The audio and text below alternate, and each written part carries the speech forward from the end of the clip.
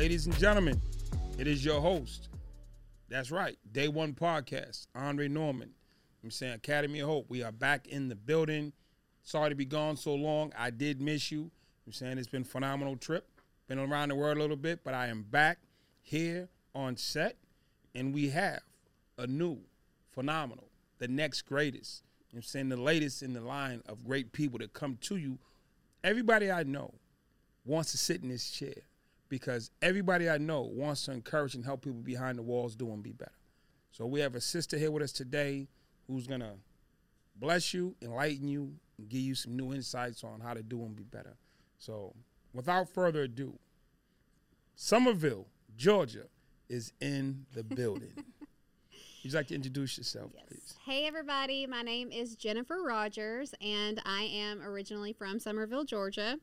I have lived in Atlanta, Georgia for the last 13 and a half years and did 2 years in a maximum security federal prison in my early 20s for selling drugs. I was also addicted to methamphetamines. So I served my time in prison, got out, turned my life around, and here we are today. So you grew up in Somerville. Yes. Little town? Very small town. I actually got indicted by the feds in Rome, Georgia. So that's really where my crime took place, which is another small town just north of Somerville. Okay. High school, Somerville. Tell me about it. So Chattooga County, Chattooga High School is To who? Chattooga. Yeah, we officially in the country. Yes, we're in the country. That's where I started high school. I was a competitive cheerleader in high school. Moved schools my 11th grade year, my junior year, to Armurchie High School, which is a school outside of where Rome is. So it's Right. Floyd County. So I was Miss Armurchie High School, captain of my co-ed all-star cheerleading squad. Crushing it. Got addicted to methamphetamines at 17 years old. Stop. You just don't go cheerleader. Give me an H. Give me a C to give me some meth. Right. How do you make that transition from Right. you just said it like, yo, I went to the store and I bought some shoes. Did you start drinking first, smoking cigarettes Well, first? I think in a small town, everybody drinks, everybody smokes weed young. I mean, there's really not much else to do, but I wouldn't say that was the thing that got me involved. So you started in drugs. smoking weed at what age? I would have been probably 10th grade when I tried weed for the first time. And drinking? Drinking, we were all drinking in 9th grade where I'm from. Then how do you every shift weekends. from weed and drinking to meth? No, I think it boils down to you have a heart problem. And what I mean by that is you are missing something in your life. My parents got divorced when I was 13 years old, and it wrecked my entire life. And when that happened, I learned at a very young age how to be two different people. And that was who I presented myself as to the world and who I was on the inside. And unfortunately, who I was on the inside was a very broken, still little girl that was searching for love and acceptance and in all the wrong places. Even though I was popular and I was successful in high school and I had great grades, once I moved into a different high school, I was actually working at a store in the mall. And my store manager introduced me to methamphetamines at 17 years old. Shut that store down, y'all. And I tried it for the first time. And the first time that I tried it, it scared me. I didn't do it again for probably a couple of weeks. Then I ended up trying it again with another friend of mine, and then I was just addicted. How about this? Get new friends. Right. Well, once I started using, I realized that everybody around me was using. Then it's like, oh, you too. Everybody, literally. And so it was like, wow, like there's this whole group of people that I knew that I didn't know were involved, and it was fun. It was fun. wild. It was a new experience every time you did it. And then I was always thicker. And where I'm from, as a white girl, if you weren't real thin skinny, you were fat. And so meth made me skinny. And that was really where my addictions really derived from originally, was because I lost all this weight. I was very thin, and it felt good because for the first time I could look in the mirror and I could identify with the skinny girls that I went to high school with. So you're doing meth for a few years, I take it. Yes. So and it all comes to a crashing halt. Several times. And then you end up in court the last time, and they say, Jennifer, you're going to prison. Well, basically, my first arrest was 18 years old, 60 days from my senior graduation. And because I was in a small town, it was highly publicized all over the radio, front page of the newspaper. You made the radio. Miss Armurchie High School, arrested on a Sunday, asked where she was going, said she was going to school, possession of methamphetamines. Gotcha. So I got out from that, had my daughter, ended up getting pregnant.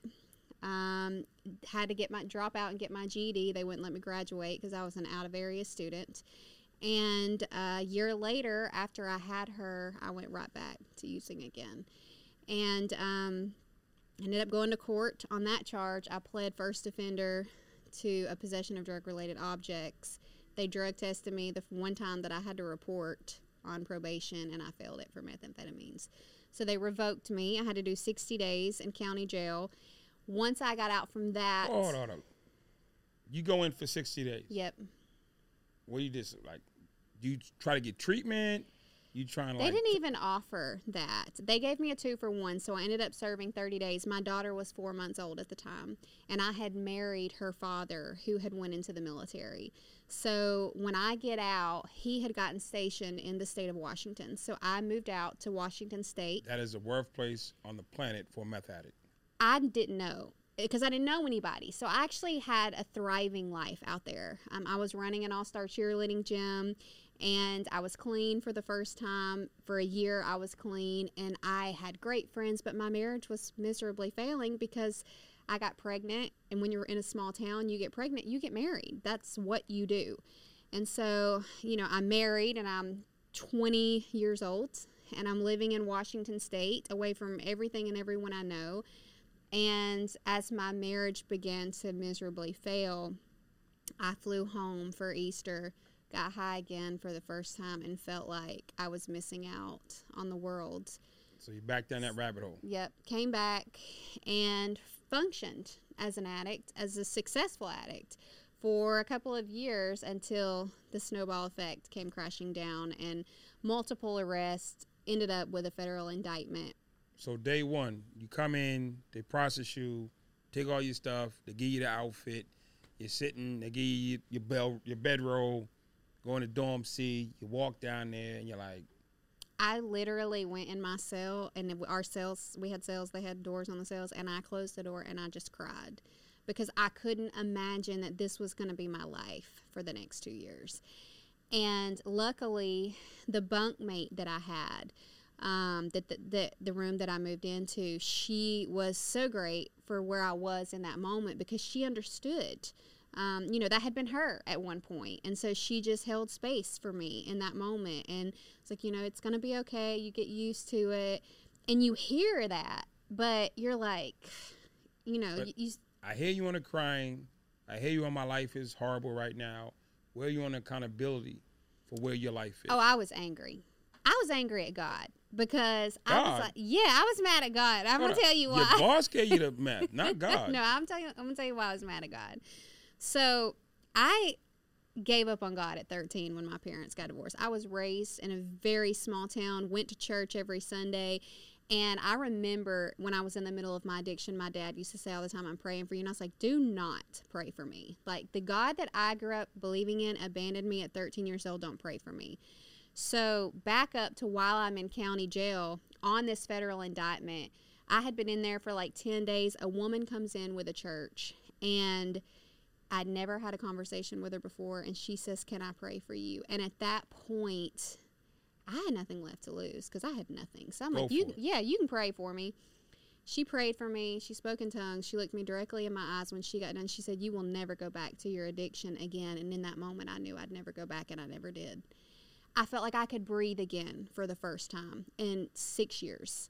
So I developed a relationship with God after that again. And I did all the steps. I did everything that I was supposed to do. I was out here telling my story. I was standing up in front of people. I was like the model pretrial citizen. Now here I am again, back incarcerated, and not even just incarcerated, but incarcerated in a maximum security facility. And I didn't understand. I'm like, why? Why am I here? Why? Because it Well, I was knew. possession and Well, yeah, transportation but I of was supposed to be methamphetamines. in a camp, not in a maximum security facility. That was more of what it was about, that I was angry. I'm like, you know how they say you have You like can't pick your own prison right, sometimes. but you know how they say you have like the 7 steps of grief. Mine is like the 7 steps of anger, Right. and they just build up. Well, I was in those 7 steps of anger. The world but ain't with fair God, right now. The right, world's not fair. right. World's not fair. I'm angry at God. I'm not ready to look at myself I should be playing yet. putt-putt golf, and I'm up here. Right. Right, like I should be on a country music stage singing country music somewhere right now. Like You surely should be that's singing what I country should have been music. doing. So I'm in this prison, and I'm sad, and I'm mad, and At everybody but everybody yourself. but myself. So I sit with myself, and I finally start to get over my stages of anger, and I start to look at myself. What like, did you see? A broken individual that needed to heal, a woman that had disappointed everyone in her life for the last 6 years, and particularly my daughter. And how do I fix this? So I began to read, and I began to write, and I went to counseling. The prison that I was at had no programs, but they did offer counseling. When you went to counseling, because I've seen people go to counseling before, and it's just to get out of their cell or to get out of the dorm, someone else to talk to, someone else to tell their stories to. What did you do when you went to counseling that you hadn't done before? Because this wasn't the first counselor that you've seen in your life. No, it so wasn't. what was different about this counseling session? I was honest about who I was and where I was and the things that had taken place in my life that I was responsible for, and the things that I was not responsible for, but that I had carried my entire life, and people that I needed to forgive that would never give me an apology. And I faced those things for the first time in my entire life. Back inside, you come in, you're on your bunk crying. Luckily, you had a great cellie, a little bunkie, depending on what part of the state you're in, who helped you hold the space. What did you do moving forward to say, okay, started going to counseling. What am I going to do with this 2 years? Right. How do you go back and give advice to that early you? I worked out. That was my outlet. We didn't have an outside yard, but we had this little rec room in our pod. So I worked out for like 3 and 4 hours a day, developed workout programs. Then I taught other inmates, and we'd be in there in a group working out. But I read a lot, and I wrote a lot, and I began to write a book when I was in prison. But I journaled everything that I felt from the moment that I went in to the moment that I got out, and I thought about everything that I wanted to accomplish in my life. And it wasn't always easy. I got locked in solitary confinement. No.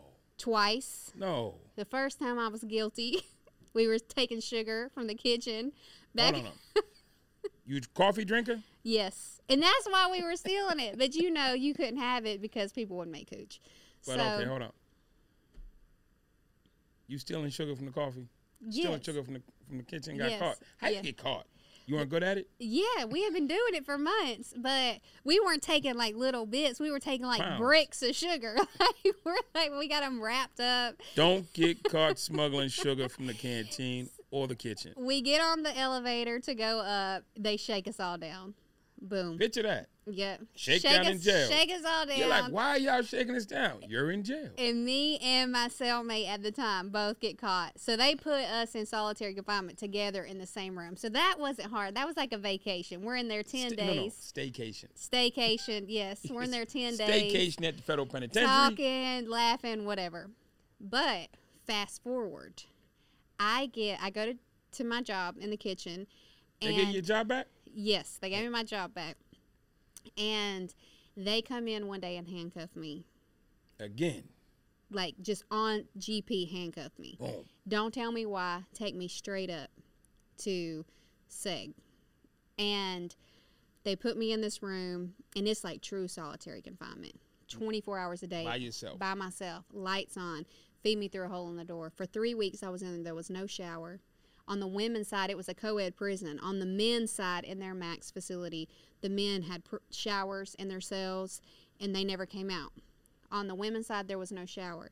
So they let you out Monday, Wednesday, Friday for a 5-minute shower, and then they put you back in. I thought that I was going to lose my mind that first 7 days that I was in there. And I didn't know why I was in there because they hadn't told me yet. 7 days rolls around. The feds show up. Bring me in a room, start questioning me about a male officer because he was having sex with another female person, inmate. And I took her job in veg prep. So now they're investigating me that I'm sleeping with the officer. He worked in the kitchen. He worked in the kitchen. So she had that job, so you got that job. So you must, there's a chance, an opportunity Right. he pushed up on you. Right. So you're back in SEG So under I'm investigation. Under investigation. You clear that. Feds are trying to like bully me into giving them a confession. And I'm like, I don't have any involvement with him. And they're like, we will give you 5 years on top of your sentence if we find out you're lying. And I was like, I don't care. Like, and so they kept me in there for 3 weeks. They cleared you and Cleared let you go. me, let me back out in the general population. But it was during that time, after those first 7 days, when I found my peace. In solitary. In solitary. I conquered my emotional state and I conquered my mental state. And I knew in that moment, if I can conquer myself in this, there is nothing that I cannot accomplish in my life. Bars. And I carried that. 13 years later, I'm still carrying that. And once I got released, I never looked back. And I have been an unstoppable force in every single area of my life that I walk into. And you thought going to solitary was a bad thing. Yep. Turned out to be a blessing for me. I found myself in solitary, a whole nother story. Read the book. So you come home. You go live with the lady you hate. Mm-hmm. How's that?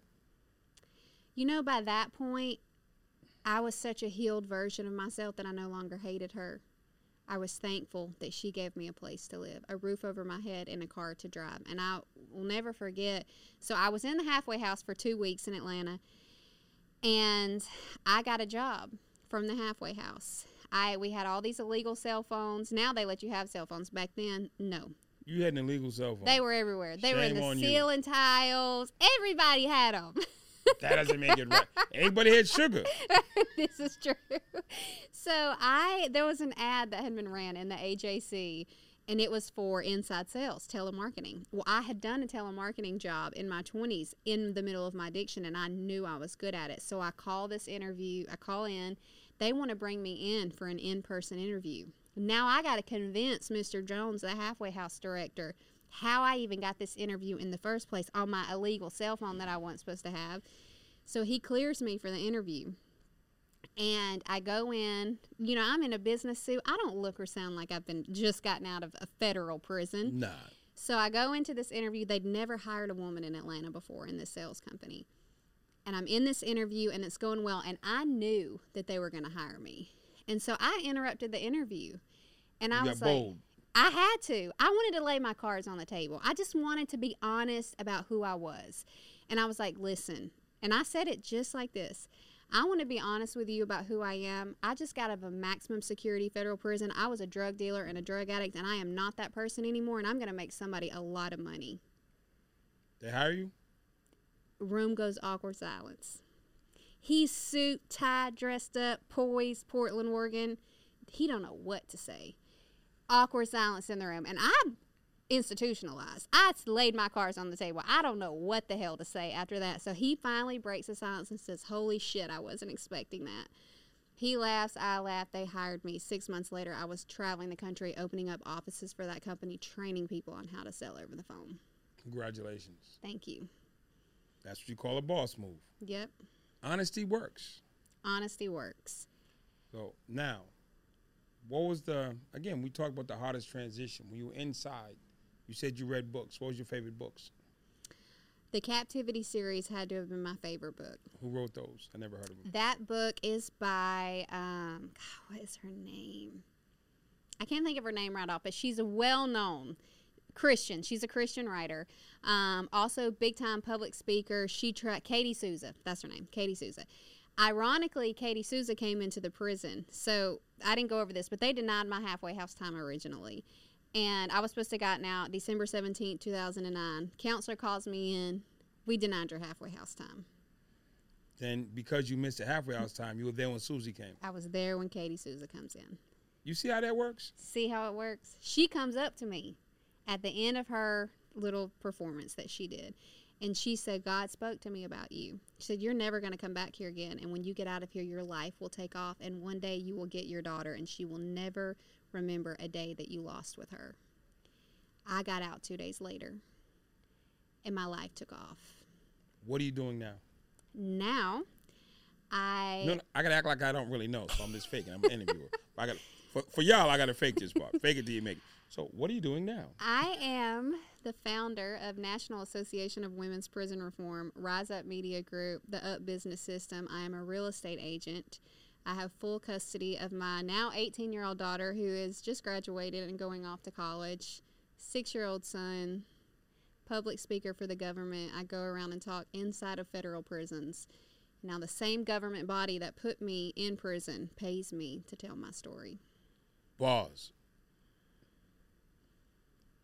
We can snap or we can clap, but I'm saying if you're home, you're in your spot, you should be clapping right now. You should actually be cheering that she came out of the penitentiary and she took both times that she thought was a problem and turned it into a gift. And now the people that used to hold you pay you. Pay me. The people, what was that like when you got their first check? Did you frame it? Listen, when I filled out the RFQ package to bid on it, it was long. It was hard. I didn't know what most of the language in it meant. I had to call somebody. I phoned a friend that does government contracting. He kind of guided me on what to do. But when I submitted it, I knew I was going to win. Cool. But when I got it. When you get the first check, not the contract. Contract's easy. I've gotten contracts. When the first check come and it says United States of America, the same people that say United States of America versus Jennifer Rodgers, it said something different. It had some numbers behind it. 2 years. Now they wrote you a check to go in. How is that? Amazing. How do you explain it to the people that it is possible? It is that possible. The people who are watching this, because you would have been watching this if you were still there, that one day you can get a check from the people that used to hold you. When I got my first $10,000 check. Dropping bars. We're going to do the math, but. We're going to do the math. Because we're going to do the math. Someone asked me one time, what did it cost you to get to where you are right now? And I said, everything. Cost me everything. I lost everything more than once. And then I rebuilt it and I regained it. And when I got my first $10,000 check from the government, all I could do was just smile. Like, and it's really like, you really want to like get a little bold, conceited a little bit. Just a little bit. Just a little bit. Like, yeah. The state I came out of hired me 8 months ago and gave me control of the unit I used to live in. Not just go to random prisons. The prison that I went to, spent most of my time in. The unit I used to live in, they hired me back and said, you go run that block. Mm-hmm. The Pep Talk program originated and was founded in the prison that I came out of. And the state sat with the commissioner. They hired me, went through the whole process. We went in, did the orientation. I got a state ID. We did a tour. They had to take me on a tour of the prison. I don't even know tour of this place. Right. They took you on a day tour. Like, let me show you where the rec room. Dude, I know everything is. They're like, oh, he's different. Mm-hmm. Then they took me down to my unit. They're like, yo, this is your unit. I was like, wow. Doesn't it make you feel like it was all worth it? No. For me, it does. 14 years in the penitentiary. Listen, no. I'm going to tell you why I feel that. Hold on. No. You asked me a question. Right. No. Wasn't nobody at 14 years, but I've made the best out of it. Right. I've leveled it up as high as you can level up something. Right. But if you gave me the option of having this life and doing that 14 again, I'd have been a lawyer. Just call it a day. Right. But worth it for you. Why? I think we were all given a choice, right, to choose our story. And when you make something out of that story and you see your story change the lives of other people, for me, it was worth it. And I'm going to tell you why. Because prior to that, I don't know what I was would have done in my life. I'd probably still be in Summerville, Georgia, talking about my bestie with my beer drinking husband and my 6 kids, like, you know, and not to say that there's anything wrong with that. No. If that's the life that you choose for yourself. But for me, I run an organization where I work with previously incarcerated women. The hardest thing in all of my story that I went through, that I have only recently started to open up and talk about, was when I lost custody of my daughter and I fought for her back at 7 years old. And I won. And I remember when I said to her, she had been living with me for 6 months at this point. The judge decided that you're going to stay here and live with me. And she looked me directly in my eyes with the most disgusted look that you could ever imagine on a 7-year-old's face. I can't believe that my dad let this happen. And I had to go in my closet and close the door and cry, because that wasn't how I pictured the reunification of my family. And this was a child that worshiped the ground that I walked on before I lost custody of her. And we went through counselor after counselor after counselor, and every therapist we ever had quit on us. And I felt like a prisoner in my own home. Prison was easier for me than going home to that every day. My career became my outlet, which is why I became so successful. How did you fix it with your daughter? COVID happens. Locked in the house. Locked in the house, but I had just had my companies open for about 6 months at that time, both of them. Rise Up Media Group, National Association of Women's Prison Reform. We're projected to do $1 million revenue our first year. COVID happens, shuts it down. I've walked away from everything that I had done at that point. This is all I have that I'm invested in. And I'm like, how am I going to overcome this? And I knew that this was what I was called to do. And so I had to sit and I had to brainstorm yet again. So I take my company and make it a national advertising agency, because that was one of the forms of revenue that we had. And bring it back July 5th of 2020. It's a Wednesday.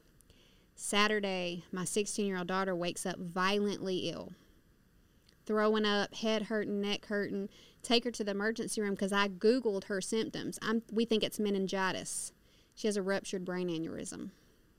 We're transferred in an ambulance to Emory Neuro ICU in the middle of a pandemic. They tried to not let me come up on the floor because we're in the middle of COVID. I'm like, she's a minor. You don't have a choice. They get me up there. It feels like solitary confinement all over again, because I'm in this little room. They won't let me leave. They're denying me access to a shower and a private bathroom at Emory Hospital in Atlanta.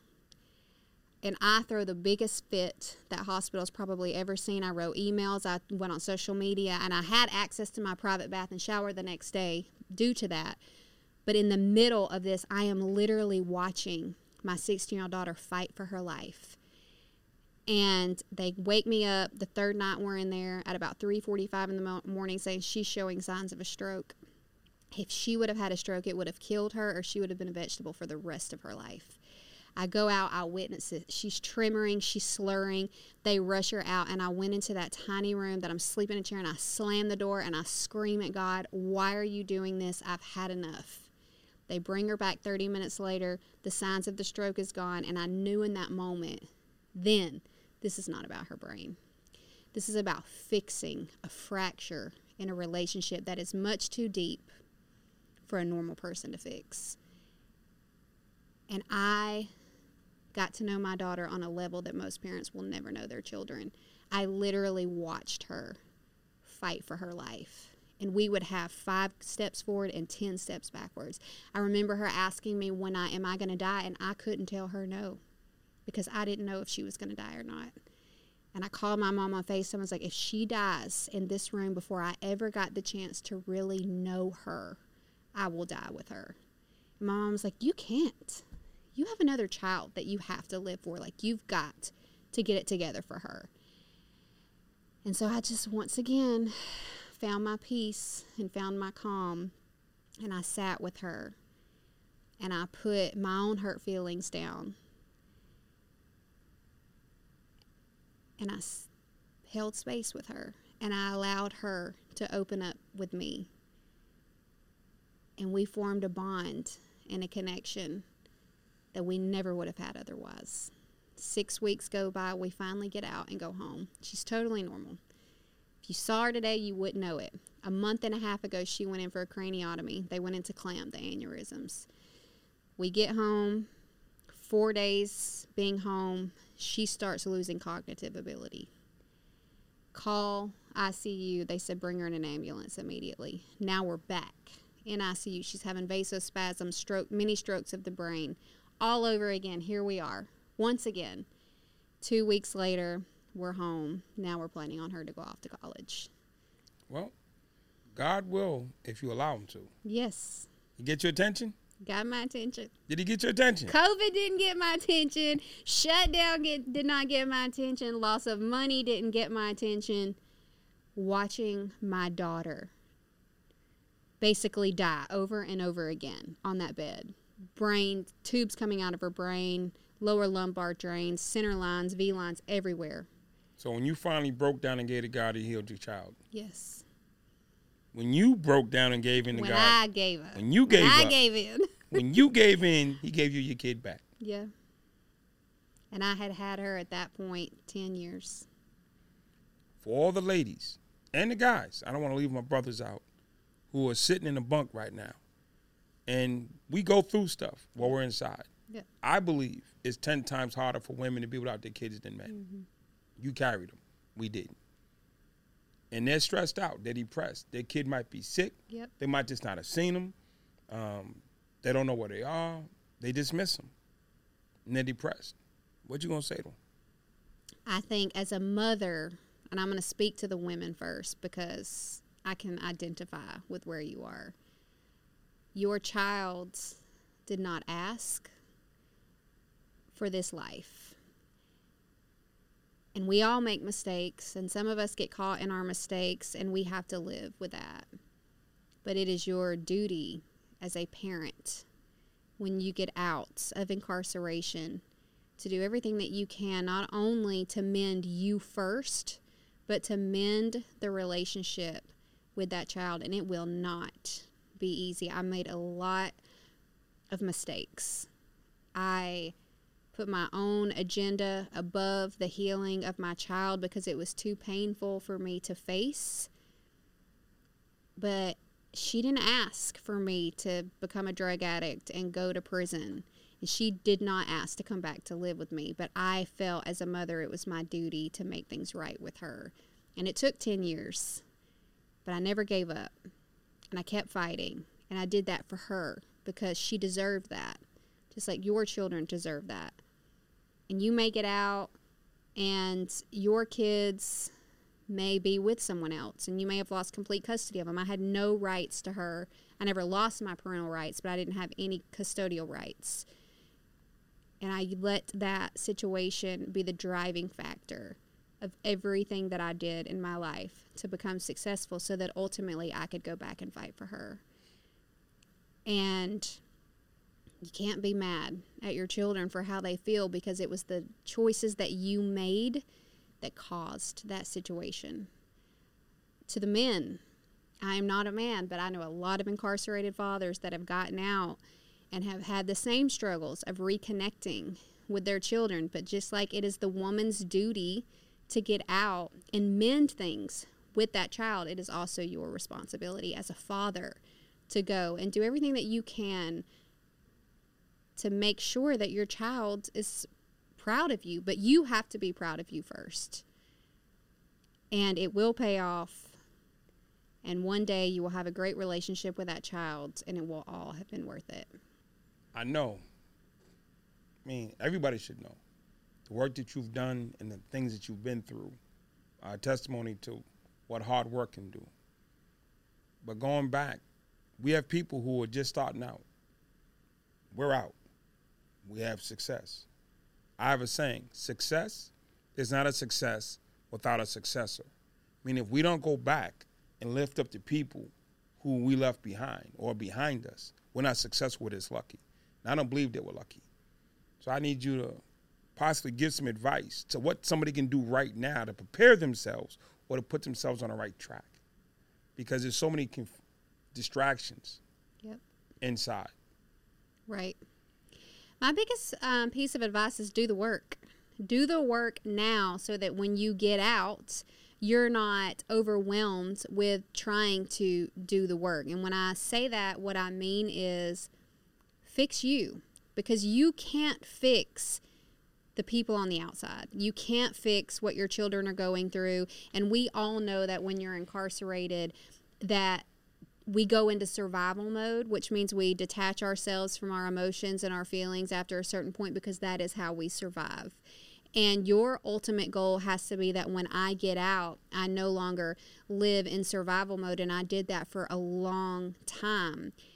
So day 1, you're in prison. Day 2, week 1, week 2, wherever you're at in your journey and you feel like, man, I've messed things up and I don't know how I'm going to survive this. Yes, you have messed things up. But the reality is you will survive it, and you are going to survive it, because what other choice do you have, number 1? And number 2, if you fix yourself now, if you go within now and you look at the things that are within you that caused you to make the choices that you chose, and sit with that and forgive yourself and forgive other people, so that when you walk out of this place, when you do, you are walking out with a clean slate, and you are ready and able to walk into a room with your head held high and say, yes, I did those things, but I am not that person anymore. And I'm going to make someone proud, or I'm going to make someone a lot of money, or I'm going to look at myself in that mirror every single day and say, you know what, I am worthy of the second chance that I've been given, and I'm going to take full advantage of it. But you have to do the work now. What was the best program or thing you did while you were inside? For me, the greatest thing that I did incarcerated was go to therapy. Because it made me, and I could have bullshitted the therapist, right? And done what I had done in my teenage years when my parents had me in counseling. But I was honest. I was honest with them. I was honest with myself. And I admitted to the things that I had done wrong in my life at that point. And ultimately, I forgave. But I had to forgive me, too. It wasn't just about forgiving my mom or forgiving the people that stole from me when I got incarcerated, all the different times I went to jail. Like, it wasn't just about that. It was literally looking at myself in the mirror and saying, I forgive you for the things that you've done in your life, and I forgive you for the things that you've done in your daughter's life, and I forgive you for all of the people that you have disappointed at this moment, so that when I walk out of this place, I am no longer responsible to anyone other than myself. That's phenomenal. And I've heard you say a few times, there were no programs where you were. Mm-hmm. See this thing here? Yes. Yeah. They're watching us on that. Okay. And those give us the capacity and the ability to educate people in real time. Not 10 people in the classroom, not 30 people in the gym, but everybody. In solitary, in GP, in PC, whatever you are. Wherever they have you, if you have one of them, we can teach. And I can't wait for the Jennifer Rodgers class to be developed and put on there. Because I want you to briefly tell the women the outreach that you're doing for them, because you're doing phenomenal stuff for women who are inside. I mean, there's not enough time to tell all the stuff that you do. And there's never enough time to let the women know that there's people out here fighting for you. It's always about the guys. Everything focuses heavily on men in prison. But what are some of the things you're doing for women? So at my company, I hire only women, and I train women on how to sell over the phone. So I teach you how to have your own career, and I have another business model where I teach actually men and women my actual business. It is called the Up Business System. I have an online course, and what I do is I took the business model and how I have been able to make 20, 30 grand a month selling advertising on the phone, and I teach people how to do that. I give them my entire business in a box. What was the lady you said came into the prison when you were there, Susan? Katie Souza. Katie Souza. Well, we don't know what Katie is. We definitely know what Jennifer is. And if you want Jennifer to pull up at your prison, talk to the warden, talk to the program team, shoot us a text or email, on your tablet. Let us know. Because she's doing that. That's part of one of your companies, going to prisons and speaking. It is. That's how we connected. Yes, that is how we connected. Because I was like, man, I did time in the feds too. I was like, I was go to the feds and speak. Mm-hmm. But it's always like crazy processes and paperwork. Yep. Then somebody said, oh, there's this contract that they gave out. I went for it, but through somebody else, and I just never heard from them. So when they connected me back to you, I'm like, yo, we got on the phone, we started building. I was like, okay, I walk with my sister. So I'm going to be one of your students and learn how to go back inside because I definitely want to shout out to the folks, but phenomenal. Thank you. Phenomenal. Thank you. There's also a course that's coming. We were just having this discussion, and I am building it out right now where I want to be able to reach the pregnant incarcerated women. You can be able to reach 1 million people with that thing. So building out a program. I am a certified doula. Also, so I'm building. If you don't know what that is, if you don't know what that is, you're a guy. You're a guy, yeah. I'm the birthing support for the mother. So I'm building out classes that we can teach for incarcerated women that are pregnant, in hopes to roll out something where we can provide a doula for their births through the Department of Corrections or the FBOP, wherever they're at. In closing, we have book selection here. You know what I'm saying? And this book here is from my good friend John Rulin. And it just seems righteous. The name of the book is Giftology. It's all about giving gifts to people. And what I'm hearing from you is you're a giftology specialist.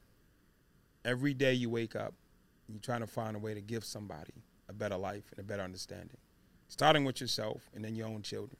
Mm-hmm. And then your mom. Mm-hmm. And it's phenomenal. I tell you this, for 14 years, my mother couldn't say my name with respect because I was someplace doing something I shouldn't be doing.